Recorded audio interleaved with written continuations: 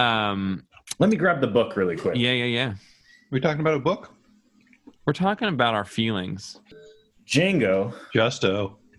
you weren't part of our chain message that was an elaborate way to rib you. Oh, yeah? Morning, yeah.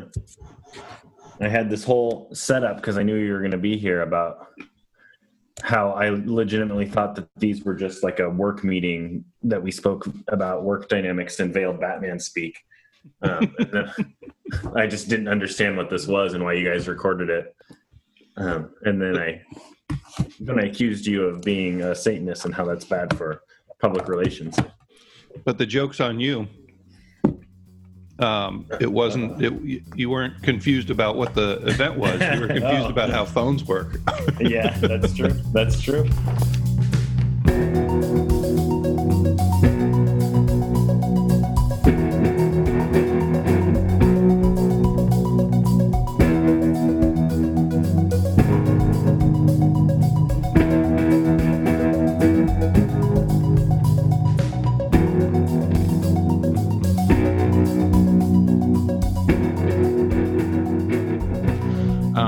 Hey everybody, welcome to Batman in Quarantine, episode 53, where the four of us gentlemen take a stop on the side of the road and look. Man, I was going to try and tie it into the Good Samaritan, like, you know, where you get beaten up on the side of the road and the third person comes along and he ends up helping him and you have differences. And then I Does realized that make me the Good Samaritan? No, God, no, never. What confused narration of the story is that even like, good Lord. I like how he was just he assumed it. Like, like I'm the one. There's Good Samaritan. Well, we know it's not Roman. He wears Moida gloves. Where every Tuesday we engage in different podcast. And this is just the four of us sitting down to talk about what we've learned, how we felt, a catch-up. We got a handful of emails as well. I haven't really heard Django's thoughts on the last good chunk of things. It's been a while. It's been a while. Thank you. Kneel down by the fire with me and engage, ready to hear. I submit this story for the approval of the Midnight Society. Are you afraid of the dark reference? Anybody? No? Someone out there got that. I never read those.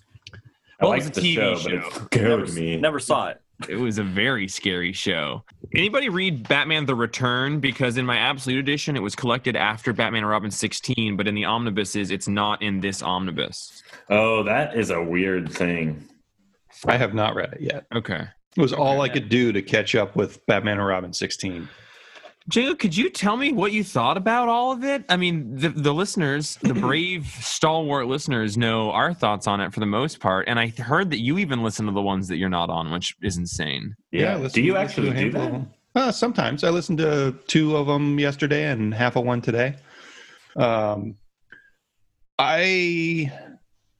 if I were to limit my thoughts to the return of Bruce Wayne and the books that surround it, I really like getting some concrete answers that I didn't realize we ever got before. And the Fraser Irving issues hit that sweet spot of me being mad at Grant Morrison. When you say sweet spot, is that an entirely sarcastic sweet spot, or is there a sweet spot there? Super sweet if you want to be mad at Grant Morrison. Wow. Unpack that for me. This is Christmas morning. Open up that gift in front of us. So just listening to you guys talk about I think it was issue 14, where the Joker has the banana. That was 15, where 15. He has the banana. And he has 16. The banana, and he's talking about the Big Mike, and listening to you guys talk about all the different important interpretations of that, and me knowing another reason that it's called a Big Mike. Like, that was too oblique. You need to know too much for me to be happy with it in order to get what's going on and what's being referenced. Wait, your banana knowledge of which I forgot that there is a guy in the world who knows more about bananas than anybody else, and it's Django Bourne, and I don't fucking understand it. But so we didn't. So you know a thing about bananas? Share your banana knowledge. What's your thing? So Big Mike, I think Roman said that it was used because that's the best comedic banana, right? Because it rots faster and the skin is slipperier, and you can fall with it. Yeah, it's big and slippery. It's also called the Big Mike because that is so in horticulture we've had more than one kind of banana, and the one we eat now is different than the one that our grandparents ate, and probably even our parents when they were kids. And the one that they ate tastes more like banana runts than the ones that we eat now. And the one that they ate was called the Gros Michel, which translates to Big Mike. Are you making that up? He's Nope, not. I've heard him say it before. Yeah. Okay. Yeah, didn't bananas generations ago, actually they weren't all that sweet? There are different versions. I think I don't know if they weren't that sweet before, but probably. And the next banana on our docket is more like an apple. Yeah, I've heard that bananas like originally were cooked with and eaten not as like a treat or a sweet thing. They were used as, I don't know, a binding agent or something. Punishing. More like plantains. Yeah, it wasn't quite like a sweet delicacy, and that's only because we now have our American banana. The American banana. Yeah, we like tastes like pie. Yeah, we like this. We like the sweet in America, but I think in other countries still they tend to eat them when they're green before they start getting all sweet and when they're all weird. sticky. Yeah, but I don't think that anything is lost by not having that interpretation of the banana. But it was over and over in that story. I was like, man, I just don't have enough context to really understand this. And I remember feeling lost the first time I read those issues, and I felt lost this time when I was reading those issues. And I think part of me kind of being on unsure footing there was having this a lot awesome of knowledge art. About bananas, but none about Batman. Just having this awesome art that didn't serve the story super well in my mind. Like, I really liked the art, and it really didn't tell the story for me very well. I think that's a really good point. I think I want more Fraser Irving books, but I don't know if I think that they serve the story well. Yeah. And they are very spooky. Maybe more Fraser Irving covers. Yeah, I was about to say I can handle him on a cover. I lose everything about the story when he's doing. I don't really like the aesthetic, as well as I cannot tell the difference between people's faces ever, unless you're the Joker, which has a bright white face, and you're Damian, who looks like a little kid. But or Jim Gordon in a curly wig. Yeah, but if you're anyone else in the Batman story who can all look the same, like strong jawed, dark haired guys, I literally can't tell the difference between any of them. Yeah, it's definitely, especially in that Return of Bruce Wayne 2 issue, that one is very difficult to distinguish who different people are. Oh yeah, is this Bruce, or is this Thomas, or is Mordecai. Thomas Mordecai, or said, I did enjoy this bundle of issues by the end. I think I agree with both of you. I think I love looking at Fraser Irving's art, but I do think that it almost suffers from that style over substance thing, which I love looking at it. It is unlike anything ever, but almost like a conversation we had about Aiko recently, as an artist, I love that art. But at some point I was like, this is even J.H. Williams III, who I love most of the time, but sometimes I'm I don't know.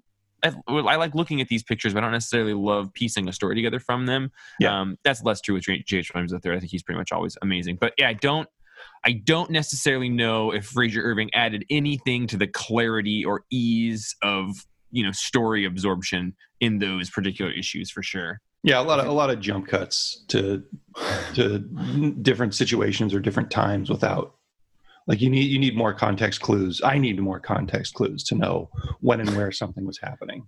Django hates a jump cut. hates a jump cut. He hates jump roping. He hates Yeah, I was gonna say. cutting. What about hopscotch? There's some jumping involved in Kind of that. in the middle. Huh? I've seen Okay. him hopscotch, but it's been What about the years. cut up technique? Do you just hate jumps and cuts? Or Like do the you... cut up technique, like William Burroughs, Yeah, cutting yeah, up tape and putting it back together in order to travel through time. Sounds Yeah, like that- some Grant Morrison shit to me. Yeah. So you don't So, like it. It's interesting. I hate scissors. I heard several references in reading about these issues that, I guess Doc Walk and a different thing both referenced that like Morrison was really using the cut up technique in this arc. I don't really know much about the cut up technique, but now we're here and it was just mentioned. That was William Burroughs and I can't remember the other guy's name. David Brian Bryan, Geisen. maybe. Brian What's that? Geisen. Brian Geisen. Brian yeah. Geisen. Yeah. They would take recordings that they had made and just cut them up randomly and then splice the magnetic cassette tape back together. And the idea was that by doing that, they were jumping through time. As well as like the unconscious will rearrange Yeah. the story to produce something kind of more than they could. Like what's the book that I gave you the book, Jeff? It's his big popular one.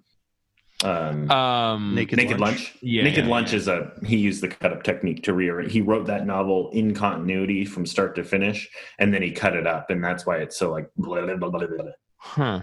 Huh. Interesting. Yeah, I think probably Morrison uses that a lot in things. In So the same do way I. that, like David Lynch does. I've tried doing it for various things as well. It never David had Lynch- quite the heights of. I think What David other Lynch people- just Burroughs. loses parts of it when he does it. though. Oh, fuck. That I fell was down the heater talking. vent. I forgot that I put those in my mouth. Roman, what did you think about the whole thing? I mean, we just did this thing where we read it all in the right order and a time frame, and I got a lot more out of it this time. I'm interested in the execution of it, the multiple series, the alternating issues. How well did that work? How well did scheduling artists work? How, as a drug that you just injected, how do you feel about it? Well, it doesn't get me as high and satisfied as Jimmy TIV. Oh, I love it. let's make sure everyone knows that was not real. There certainly wasn't any Joker war. Oh my God, Roman! Coming in with some lava butt today. Yeah, give me the spice, baby. Spewing yahyaraskos. 5 stars. Oh, I enjoyed it. I definitely enjoyed it more reading it with you guys and going through and not having to wait a month between issues. Understood it more. It's interesting that the last, the actual finale of that story before we get into Batman Incorporated, when I read it, I thought, I did have the thought that, is this why I don't remember the end of the story? Because I felt a little bit like, well, okay. I mean, that was good. It was a logical conclusion, but it was just, I don't know, other than the Joker himself and his dialogue, I thought it was kind of like, not a little bit flat in a way. Mm-hmm.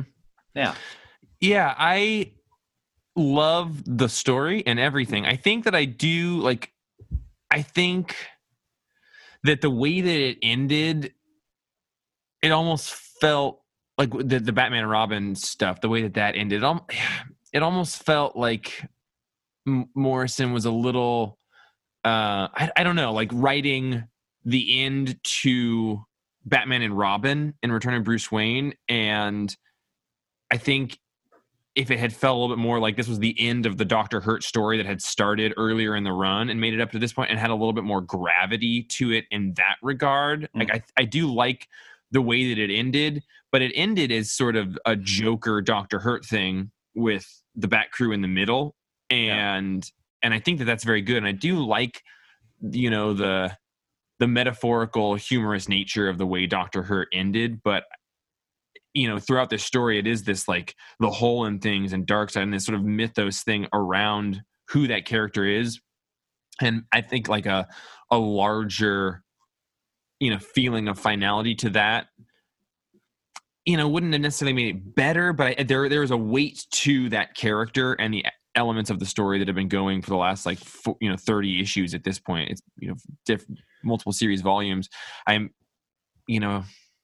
The end of that character could have been felt, I think, a little bit more heavily, and it seemed like it was kind of the end of the tone, and particularly 16 issues he had just written. Yeah, you're right. It's Hurt's actual end of his story wasn't weighty enough, and I kind of wanted to see a three-way face-off between Joker and Hurt and Batman, not just Joker and Hurt. We've been hanging out with Hurt for a while. You said 30 issues? Yeah, and ish, I don't know, but he drinks all the beer. He never brings any food. He keeps you up really late. I've been partying with Hurt for way longer than I care to have partied with Hurt. Do you think that going on and on about demons? Yeah. Do you think that the dark side involvement in Dr. Hurt was Morrison's plan from the beginning? Do you think that he knew far enough ahead that he was going to be doing Final Crisis and incorporating Batman in that way, no pun intended, or do you think that was just he could have had a similar story planned with not Darkseid, right? It wouldn't have been the big bad, but Batman could have been sent it back in time by somebody, Metron, or really anybody could have sent him back in time, and he could have bounced through and had a demon following him that turns out to be Dr. Hurt and all that. Do you think that it was apocalyptian from the beginning when he started Dr. Hurt? I initially didn't, but after this reading, I do think it's intentionally, though. I think that this whole second run, at least Bruce's story and Return of Bruce Wayne, and it matches the thesis, I think, of the first one of Bruce's kind of unbeatable spirit. I think it is connected in a way that you couldn't sparse out. I think he's purposely elevating Bruce to a new god, and I think that if you read the story backwards, it's easier to see where he ends at the end of Bruce Wayne and where he starts. It seems pretty intentional that Darkseid was the villain all along, and the whole in all things, I think, is his way of having a space for Darkseid to get in. I think and that's a really awesome point, Justin. You just got me excited about the idea that I think that for the bulk of the run, who Dr. Hurt is a mystery, and it's it is kind of Barbados, and he is maybe Thomas Wayne, but he's also kind of Darkseid, and you don't know these things. And I think as Batman and Robin goes on, and as soon as you kind of realize the role Darkseid played, and then who Thomas Hurt is, or Thomas Wayne, Simon Hurt, as soon as we learned the separation between Darkseid's role and Dr. Hurt's role, it almost at that point feels like the gravity and the large end was Batman, was Bruce's battle in Return of Bruce Wayne, and it was more the battle with Darkseid and the end of the hyperadapter. And at that point, it kind of dovetails off to okay, well, Batman's villain is the Darkseid role. And then Dr. Hurt, now learning that he is just a guy, his ending is then more in line with just a guy, he starts this run as kind of, when he comes back, I was pretty afraid, this thing is eternal and he is this demonic figure. But by the time we realize that Darkseid is trying to incarnate through him through time, and by the time Bruce faces off with Darkseid in the Return of Bruce Wayne, it kind of leaves Dr. Hurt in almost a henchman role. Right. When he was this cosmic thing that got pretty darn close to defeating Batman the volume before, and is doing a damn good job of fucking up Dick Grayson and Damian, So my personal feelings with the ending of this is the Joker climax is a great Joker story, but by the time we get to Bruce and Darkseid's ultimate battle, this story feels less relevant. And so the ending, literally Dr. Hurt gets buried by the Joker and then Batman punches the Joker. That whole Batman's apotheosis, him turning into a god, doesn't feel very structural for this story. It feels really important for, I think, Batman R.I.P. and the Return of Bruce Wayne. But when it comes here, it doesn't feel super connected. Batman just shows up punches the guy, saves the day, and I don't feel like he had an accurate like facing off with Hurt the man. Right. I Hated totally the concept agree. of the god, but he just like kind of, you know, was Why, like, oh, why I'm didn't he gonna, do that before? I'm gonna punch this guy and let him go, and then Joker kills him for him. It felt a little kind of mixed, and I think that, I think I've long since sort of viewed it as a very interconnected story, which it is, especially like from 10 to 16, the way that the Return of Bruce Wayne issues play off of the Batman and Robin issues. But for as connected and interwoven as those two things are, they do have a very separate story structure and ending in and of themselves. It's not. I felt like it was one ending where, Bruce should be coming back and it takes down Dr. Hurt and the Joker, but it really is sort of like, no, we're following like Bruce's thing was with the hyper adapter. Batman and Robin and Dick is the Dr. Hurt, Joker thing. And I think, Justin relegated to being a henchman role is that's a good wording for it. It made me think of in Batman and Robin 16 when he's talking to Barbados in the reflection of that glass, and he really just says like, I live to do your bidding.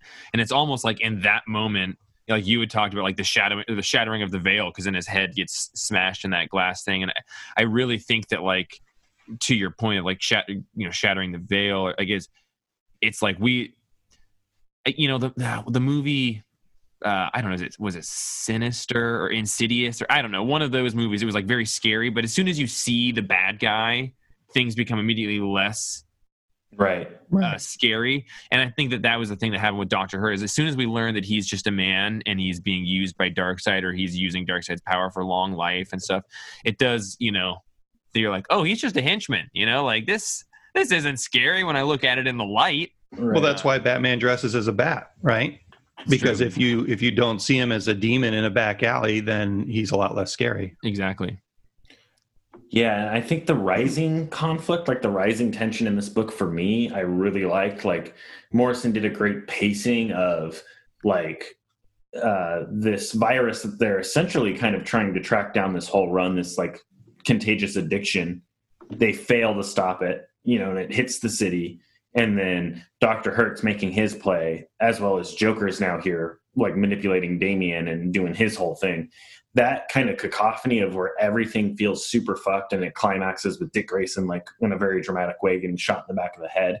That rising conflict kind of, for me, was a huge kind of bong rip of excitement. It's like, this is awesome. This is going to it's going to implode in such a disastrous way. How are my buddies going to get out of it? And then it kind of, Return of Bruce Wayne aside, is a very predictable, unsurprising, kind of formulaic ending where, you're choose your butler, or choose, how many times has he been in that situation? Right. How many times? And that, I felt like the rising conflict in this was a little bit better than the ending served. Mm-hmm. And Bruce Wayne aside, because there's a lot of like crazy extra dimensional stuff you can dazzle yourself with. But as far as like mechanics go, the end of the run for me was kind of, or the peak of the run was just before the ending. Like, right before Dick Grayson gets shot in the head. That issue was like, oh, like, holy cow, things are really, really, dire for these guys. And then the resolution almost seems like too easy. Yeah, I think that like I really liked Return of Bruce Wayne 6. Oh yeah, I mean, Return of Bruce Wayne 5 and 6, and then like Batman and Robin like 14 and 15. I really do like, but it is almost the penultimate, like, the excite. I mean, we were talking about it like on Batman 3 Jokers recently. Just like that book was talked about for like a year, 2 years before coming out. So it was like very exciting and expectations, and no matter what I got, it was going to be a little bit like, oh, well, this is very good. But 2 years of being excited does something to it. And I almost feel like the end of this series had a little bit of that for me, which is like when the journey is so exciting, it's hard for an end to live up to it at all, really. It's great as it is. Expectations are a bitch. And like, we're talking about this, I loved it, like I love. Oh yeah, me too. It's amazing, but and just in terms of having like where the shortcomings of the run may have happened, I think there was a lot of expectation and build up, and I don't know how anyone could really nail that specific landing. I mean, his goals are really ambitious, you know. They The are. fact that he didn't totally bungle it is impressive to me. You know, like the idea that he was like, "Oh, I'm going to make Batman this deific figure, this extra dimensional idea, and reshape his entire continuity to kind of expose that all along." Like someone in, you know, even someone as great as James Tynion, he might even fuck that up. Roman, you're going to say something? Oh yeah, I was gonna say, and actually, Justin, that lets me loop around again to Jimmy answer- TV? to answer Django's original question, which I think Morrison had the idea about Darkseid and the New Gods and Batman story because it fills in the hole in things so well, but between 52 and Final Crisis, then beyond Final Crisis, I think that was all planned to work Darkseid and Hurt in together and kind of fill that in. Mm-hmm. That's so. Did you guys notice I haven't listened to you talk about number 16 yet, but did you notice that Hurt talks about how he put Bruce all alone in a box, and Hurt ends all alone in a box? Mm-hmm. That's so cool. Guys, I just pulled up some emails. Sorry, I got distracted there. Because we've got a handful of emails. Should we get into them a little bit? Yeah. Should we get into them? I got Andrew Carlson here. Final Volume 2 thoughts. Return of Bruce Wayne 6 and BNR 15 and 16. First He's a off, fan of the show? yeah, he's a fan of the show. Thoughts? Yeah, Thoughts? He's a fan. First off, I'd save this for the wrap-up episode for this volume. Good call. I broke tonight and just read the last 3 issues back to back, and I'm fucking flabbergasted at how perfect I think the run is. Hickman, get out of here. Your Fantastic Four was good, but not as good as this. Whoa! So tread forward only if you remember how the story ends or are okay re-spoiling it for you. Sorry, what was Justin? Oh, I know his relationship with that Fantastic Four run, and that means something coming from the Fots. Yeah. To say that, that's time shots fired. Yeah. Okay. He says, "Gentlemen of Bic." You know, like the lighter, BIQ. So that's pretty good. It's a long one, so I'm not sure we'll get all of it. But you've introduced me to possibly the best run that I've ever read. This story is so well written, illustrated, conceptualized. Everything is just on point. Morrison has me flabbergasted. I've just given in to my inner pig and just read all 3 of the last issues. Then, starting the last issue of Return of Bruce Wayne with the significant bat symbols, pearls, which are pearls, more on that later, bells, a gun, the bullet, integral aspects of his tragedy and formation of the character, and also sort of referencing the moment in Final Crisis when he specifically mentioned, "Everything I do has 1,000 layers of meaning." This opposite effect is happening at the end of time. Significance, meaning, thought is highly concentrated and potent. Another reason he knew he couldn't find the hyperadapter there. And back to the bullet, the true essence of the bullet, which concludes the archive, which sets off the chain of events to bring Bruce here to the end of time. Holy shit. And the pearls, the archivist looping the timeline back through itself through the black hole. Wow, what an insanely awesome idea. And the rubble, and the bubble saying, "Asses." Red Robin. No, assess. I read asses. Damn. Comparisons with Jezebel Jet. And now we move to the BNR or finale. Strong start with the final reveal of that original Barbados' summoning of Thomas Wayne and the revelation that he is part Darkseid. He fucking eats the hyperadapter. God fucking damn, my guy. This is this is commitment. And that's a pretty sexy shot that comes out of nowhere. Kind of appreciated it, weirdly enough. So some thoughts on Chris Burnham.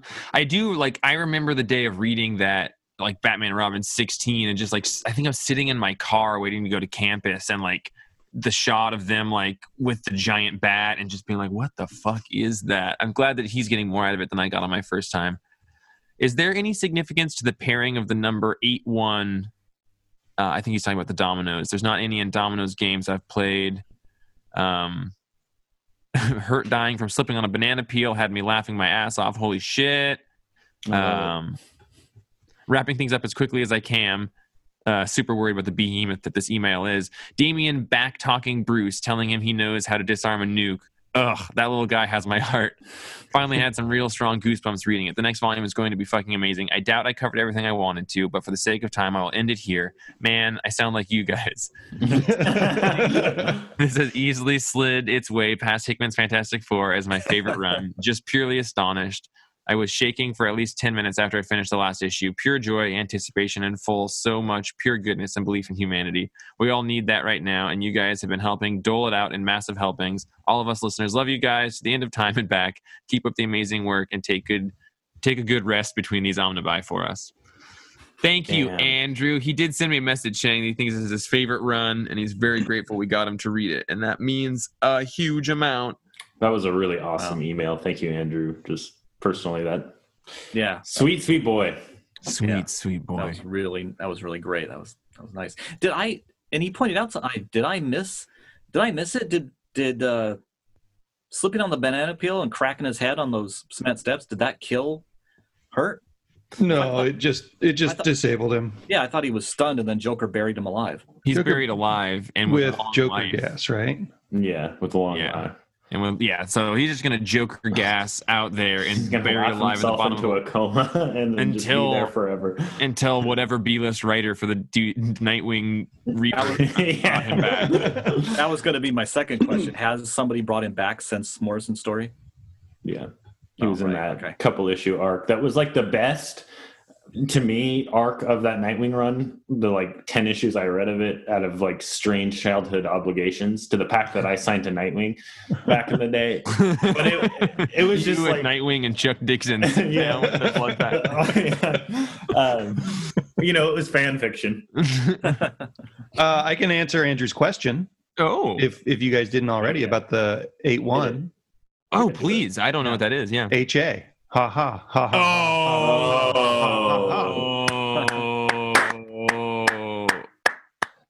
That's good. Wow. That's cool.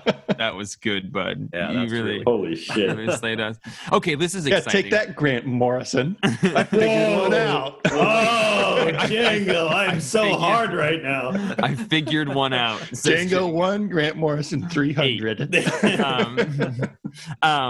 is an email from Connor Donahue, of which we have two from. Incredibly excited. Guys, get ready for this one. Connor Donahue. I hope I'm pronouncing it right.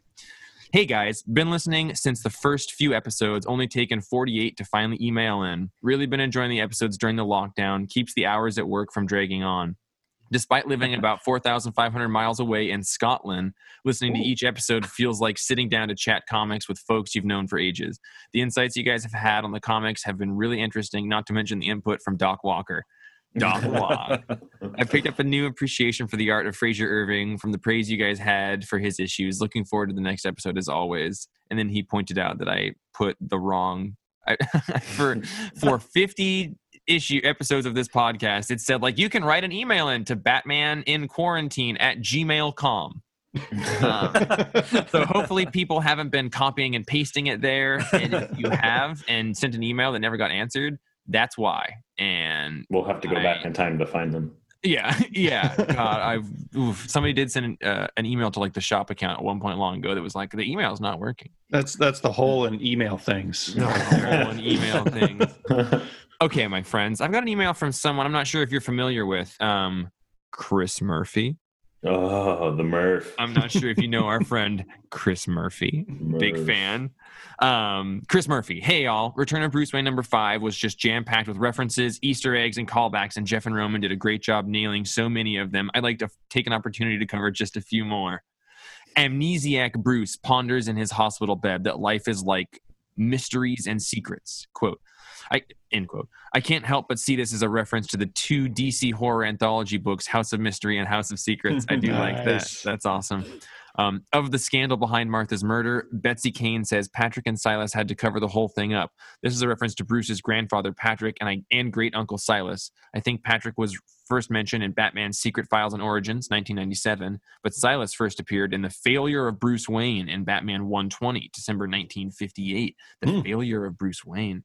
I was just going to say, I wonder what that story is about, but he says, in that story, Silas was chiding the Playboy Bruce for not living up to the Wayne family legacy. But by the end, he had discovered that Bruce was Batman and commissioned his portrait to be hung in the Wayne Ancestral Gallery. Okay, awesome that there's a reference to the portraits being painted.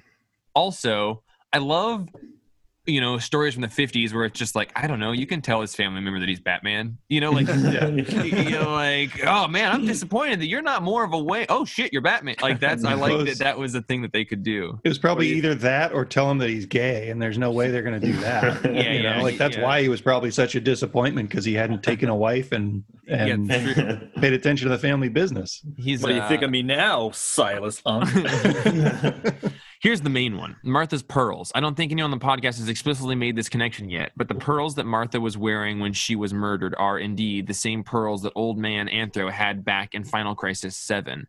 When in Return of Bruce Wayne 4, Catherine Van Derm says of her necklace, "My mama wouldn't have ever parted with this. This is from the olden days." She's telling the reader that these are the Deer Tribe's pearls. Then in Return of Bruce Wayne 5, Betsy Kane calls Martha's pearls worthless Van Derm heirlooms. So they have gone down through the whole time. I wonder, did he take the pearls back in time with him, or did they start at the Miagani tribe and they've been refined from there? Well, they were all rough and fucked up at in number 1. So I'd have to think that those are the original ones. I do love I think we mentioned just like them coming up multiple times, but I don't know that I knew for sure that it was the exact same necklace throughout all of it. Yeah, I didn't piece that together at all. I'm curious how, did Anthro string them together then, or did he get them elsewhere? Were they parts of the meteorite? Is he like stringing things together? I don't know. Or were they parts of the meteorite that gave Vandal Savage his immortality? I don't know. And was this Grant Morrison throwing a gauntlet in the direction of Frank Miller? Like, oh, you're going to give those pearls importance? Watch this. I did love, I realized that we were talking to Django about it like 2 days ago, but like when the hyperdaptor goes back in time, it's killed by Vandal Savage, which I love, because we know the giant bat is dead when Bruce shows up, but they had just had a big battle, like Vandal Savage, and I think he had mentions having had killed the big bat. And I just love the idea that the hyperdaptor, this Darkseid thing, was killed by Vandal Savage, like one of the first people and first murderers as well. So almost like the Cain and Abel of it. Does that affect his immortality? Like, is that Morrison rewriting how Vandal Savage became immortal because that's what the hyperadapter does? Holy shit! That has to be it. That is way too cool to not do. So the hyperadapter went back in time to when Vandal Savage was just a guy, and Vandal Savage kills it.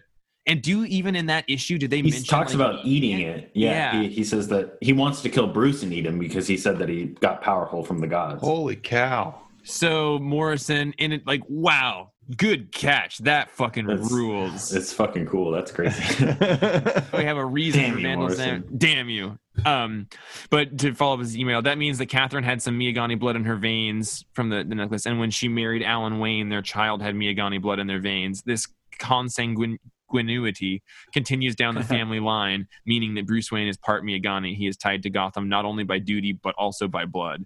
Dude, how good is this series? You guys rock. Keep up the great work. And then he sent a picture, awesome, from that issue where he commissioned the 1950s Batman. God, way to go, Chris. You're cool. Nice.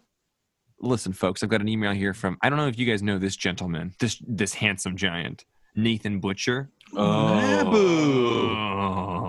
love this guy. Oh, handsome devil. Absolutely. Can this email address be used as a message board to connect the esteemed listener contributors to this esteemed podcast? And if so, Judd, you're a genius. May your head continue spinning if that's what it takes to come up with more amazing theoretical connections like you did with Solomon Wayne and Solomon Grundy. When the Grundy concept returned, I attempted to plumb the nightmarish depths in my memory of the Clarion series from Seven Soldiers, but I came up empty on my search for intrigue and connection. Props to you. Stay safe and stay zany. Yeah, it would be awesome to set up a message board. You guys can send emails to this and we'll read them to connect with one another, but I apologize that then relies on Jeff when you probably want more direct connection between each other for conversation. But they can set up a Facebook group. Yeah. Or a Discord channel or something. Andrew Carlson will set up the Facebook group because he's a goddamn professional. And I respect him endlessly. So I'll talk to Andrew Carlson about that. But maybe I bet as soon as he hears this, he'll just go and do it because he's a industrious buddy. But yeah, maybe I'll reach out to him and see if by the time this goes up, you could maybe do a Facebook search for the Batman in Quarantine group. I know Roman's on the Facebook, so he'd be a part of it. I'm on the Face and Bookins, and so's Django. Mm-hmm. Oh, Django? I've been known to dabble. Yeah. Okay. Dabbles. Boy, those were all exciting, great emails, and I'm excited that we have a fan, we have a buddy in Scotland. I know. I wonder if he just goes and hangs out with. I feel honored. Frank. What's his name? Is it an anagram of Grant Morrison? Yeah, I'm wondering, is he Glaswegian? No, it's Connor Donahue, and I've got one more thought from him. And he said, "Hey guys, back. I'm again. Grant Morrison. I'm Grant. I'm John Bon Oliver. You mentioned listening to some soundtracks while reading and enhanced the experience. I've been putting together a playlist on Spotify of all the music references Morrison has made throughout his career. Holy shit. Wow. And it's surprising So how cool. often tracks will sync up if you read along with it on shuffle. Figured I'd share with you guys. Feel free to share it if you want." And then he sent the Spotify link to follow the playlist. Okay. You got to put that in the show I notes. gotta put this in the show notes. That's hot. So on this episode, I'm going to copy into the show notes the Spotify link that Connor Donahue has put. That it contains a bunch of songs that Morrison has referenced his work. That is so awesome, and Yeah, I'm thank you, so in Connor. love with that. Thank you, and That I is will cool. totally be listening to that while I read Batman Incorporated. Is it called something in the lost Miyagani language that is just two notes that we can't ever hear? It was 3 notes. And that's all the emails we've got for right now. I hope we haven't missed anybody. I wish that we had gotten it together to read Battle for the Cowl, you guys. What I know about- Tony Daniels I- wrote it, and Yeah, I don't regret not reading that again. yeah, I wish I remembered it. I could go back to the kick and just The read that. Nightwing booty. Yeah, at the last scene, but When I- you make the sound effect for his booty, you put a lot of tongue into it as well. Do you also see his face when he kicks? Is it like a yeah. Maybe after we're done with all 3 omnibuses, we can go back and do some of the ancillary material, like Battle for the Cowl or the Dark Knight, Dark City, the Peter Milligan, Kieran Dwyer story that I Django- think is what you're talking about. Yeah, Django tracked down those issues that we had just talked about in the last couple of episodes of, the Thomas Jefferson doing the Devil Oh, yeah. Pact worship, summoning the Bat Demon that is now sort of integral to the history of Thomas Hurt, Simon Hurt, Wayne. And maybe we could even get our hands on a copy of the Black Case book and pass We it do. around. We It's- have it. We we had have a one? listener donate a copy to the store for us. Really? Yeah. I really Holy want to, cow.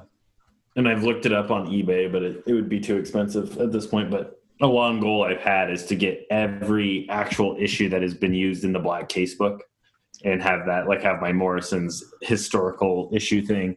Yeah, it's like 8 or 10 issues, right? Yeah. And Robin Dies at Dawn is like $200. You know who has all those issues, though? Working on it. Chris Murphy. Yeah, the Murph. Yeah, Django's got And so does kind Doc of a Walk. collection. And Doc Walk, for sure. Yeah, we talk a lot Doc Walk about him. actually wrote them. And we also kind of throw a lot of shade on him. But, the 5th member of this podcast has been Dr. Cody Walker for writing the Anatomy of Zur-En-Arrh, annotated Batman, his take on the Morrison Batman run. And it is, it's a thing that we would be bad folks for not at least referencing, because we do read it a lot, even though it is often complained about by Roman and I. But When's he going to be on the podcast? right? He's already on all the time, right? Isn't he? We've got his insight through that book. I'm going to invite him and not tell you guys. So, make sure you have your research done at all times. I throw a little poking shade at him, but I'm just jealous that I haven't written a book on Grant Morrison stuff. You just haven't I think published we all the are. book yet. Yeah. I heard you're going to do the anatomy of the filth. Oh my God. No, Good that would Lord. break me. That book specifically would break me. I'm really excited to reread the filth, after we finish up with Batman here. Yeah, aren't we going to do this entire thing backwards and upside down to see if we get any new insights? Yeah, a lot of visual metaphors are repeated. Yeah. Well, before we get out of here, what was of this chunk of the run, this second third? Can anybody share their favorite parts of the run? Anyone have a thing that stands out? Django, it's the banana reference, I'm sure. I think it's the Return of Bruce Wayne, like the last 2 or 3 issues of the Return of Bruce Wayne. Yeah. That run is so much better than I remember it. Yeah. Yeah. And it answers so many questions. And finally kind of gives me something to stand on while I'm swinging at the theoretical analogies that Grant Morrison deals in most of the time. It's both. Yeah, I mean, I don't disagree with, the idea that a lot of his stuff is more work than it needs to be and isn't, handed to people in a way that maybe speaks to the quality of his writing or maybe doesn't. But do you feel like you have more respect for this run after this second read through? Like, we've talked about this Batman run in small amounts for years, and you haven't spoken with particularly high esteem for it. And I'm curious, like, did that Return of Bruce Wayne, like reading it this time, do you think it's a good story? Is it, is it a thing you're just reading because all of your buddies are reading it? I'm enjoying it a lot more on this round. And with the discussion, it's helpful. Although the second time I read the whole thing, it was with annotations from the internet for every issue. I still have a hard time feeling like it's, I don't even want to say that it's not playing fair, but it's asking a whole lot of the reader. Mm-hmm. It's asking you to keep 70 issues in your head while you're reading it. More like 700. And to make huge leaps, and like there's a lot of the enjoyment onus is on me as the reader, mm-hmm. which that's not my favorite kind of thing to be required to do. Mm-hmm. But I'm liking this more this time. I don't know that it changes my opinion on the nature of the story. Like, I think that anybody who doesn't like this run is totally justified in not liking this run because they're not willing to put the work in. Right. And maybe that's not why you read comics.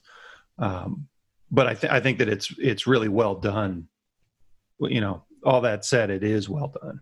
Nice. So. Justin, how's that for evasive? No, it was good. I mean, I like it. It's rational, logical, balanced. I like it. Yeah, I like it. Django just said something that reflected, an awareness of other people's emotions and desires and internal. A very nuanced opinion. Yeah, very nuanced opinion. Other people. I love that there's listeners on this show that don't. I've never listened to the Perfectly Acceptable podcast, so they don't know these. They're mean to that guy. They're mean to the older one, the oldest one, Django. They're really they're mean to him. He seems really nice for a Satanist. Yeah. I'm sorry, Justin. You're going to see it too, multiple. Oh, two. Yeah. Very. I love the Joker v. Hurt last little thing. That's like the ending of the story for me. And then what else?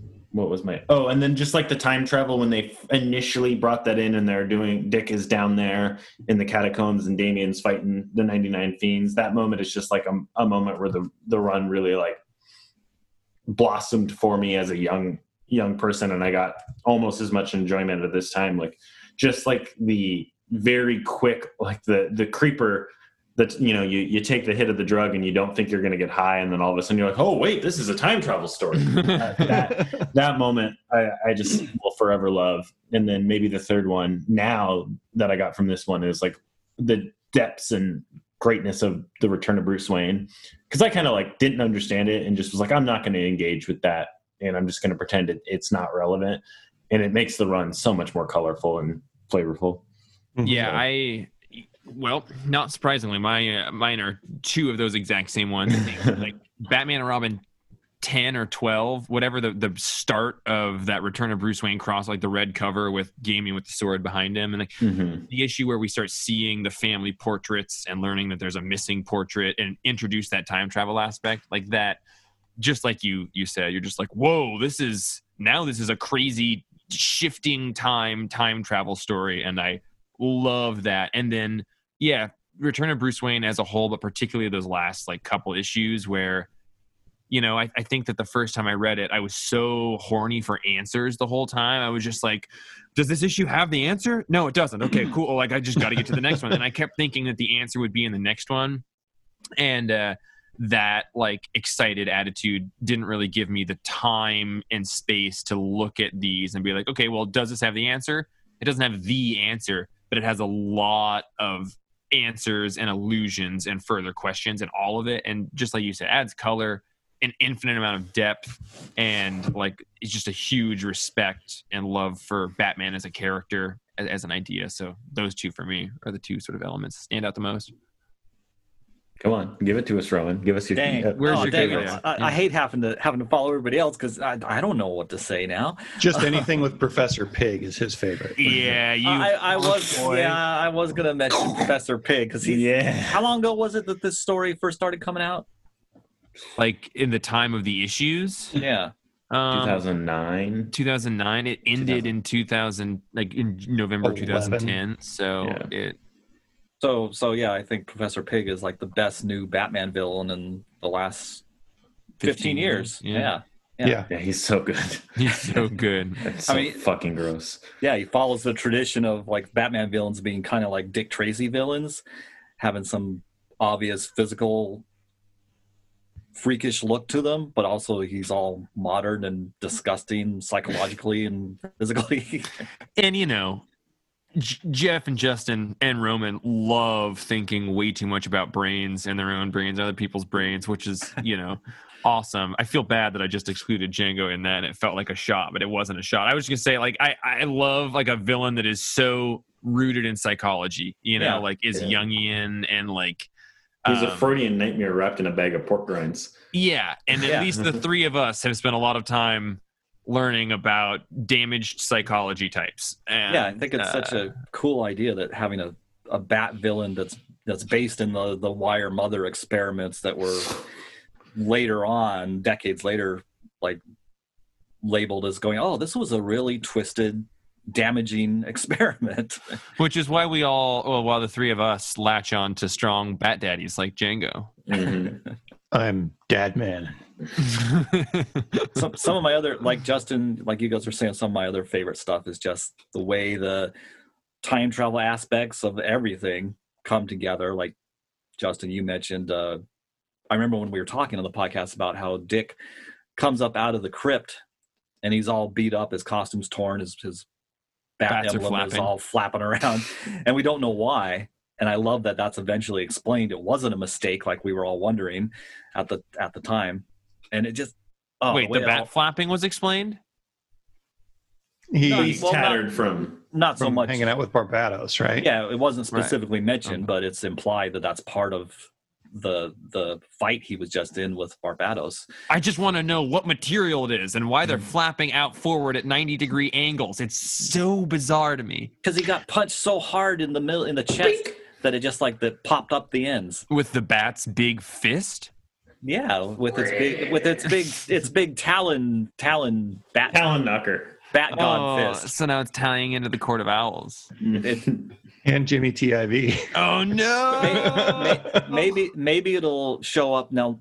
Maybe sometime the hyperadapter will show up again against some other villain, and it'll turn out that that's just something the hyperadapter it makes it giggle to like attack a superhero and make it the superhero's emblem. It'll do it to Superman. The S shield corners will be popping up afterwards, and Supes will be like, "Yeah, I know what you're, Bruce. I know how you feel." I'm so honkied out from Justin's read of that's why Vandal Savage is an immortal, is because he killed and ate the hyperadapter. That is so fucking awesome, and a thing I didn't see anywhere else talked about. It's originally like he stole the Spear of Destiny, right? But I feel like you could rewrite it. Like that's not such an integral thing to that guy. He's always. It couldn't be that. If he was back there with the Miyagani tribe, that's way before Christ. Yeah. Well, yeah. I mean, it's rewritten now, but I think originally Vandal Savage, like his immortality came from biblical stuff. Well, no, maybe they did. Originally, his like Golden Age origin is that he a meteor crashed to Earth near them. He found it, and the radiation from it gave him immortality.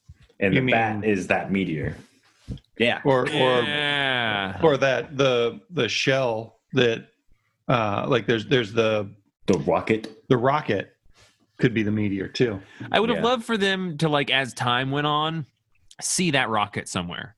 Like that didn't really happen. You know, I would have liked that rocket to be buried in the cave or something. I guess that would have been a little on the nose, but So Barbados is not a god in any way other than a new god, like the weapon, the of hyper a new god. adapter of a new god. Yeah, It's the a hound of it. it's a tool of the new gods. Yeah, Yeah. interesting. Yeah, but like a living one. It's like a weird little bastard child of a new god. Yeah, Yeah. and it came out of the ancestor box, right? The dark Yeah. side had, Yeah. Which ancestor cool. box? Going to visit your ancestors.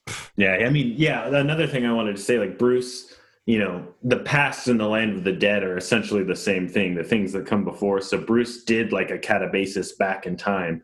And usually when you go up to the underworld, you realize yourself as a god, you know, and so, or as a new immortal being. And Bruce did that. So we get a catabasis story in this and that. And the back in time in the way that he goes back in time, but also in the way that the whole series is built on all of the issues that have already happened, kind of being revisited as plot. Oh, yeah. So Yeah, like there's that's- a kind of catabasis there in and of itself. But listen, we got to get out of here. Yeah, I just want to say shouldn't it, but in this case it was a batabasis. Atabasis. Yeah. Thank you. yeah. Yeah. Oh, Fucking- we as soon needed as- it. Yeah. As soon as Roman was like, no, this is a joke. This is a Roman pause for a joke. And then I all right, but Roman, you got to go to work, bud. Screw it. You got to get out of that bathrobe first. He's wearing his Superman Superman bathrobe bathrobe. Okay, I'll to a get out of the Batman bathrobe. podcast. Oh, gosh. I don't have a Batman bathrobe. Django, that's on you to make us all Batman bathrobe. Oh fuck. Oh, Okay. Bat Daddy. yeah. All right, everyone. Well, thanks for hanging out with us so far. Write us emails, record voice memos like Will Elmer did. You can email those to batmaninquarantine@gmail.com. We would love to have more of those. We'll talk about them on the issues. We're going to take a week off. We're going to take off next week, and then we're going to come back reinvigorated on a slightly different schedule or something. But we're going to make sure we can, not Incorporate Oh, it into our schedules. And we start with the return. Batman: The Return is our next issue, so everyone has about a week and a half to get that together. Yeah, how do you Sweet. find that? And I got one. And I also you still do. want to have do an episode where we link to the YouTube video of Batman or Grant Morrison talking with gods and talk about that documentary because I would love to do that. Oh, But that would be so Talking about gods. yeah. What we talk about when we talk about gods. So thank you everyone for listening. On behalf of Django, Roman, and Justin, I'm Jeff. This was Batman in Quarantine number 53. We're happy to hear from all of you and see one another. And next time we're going to go global. We're going to go global for our next month. We're going to do this thing. Bye, everybody.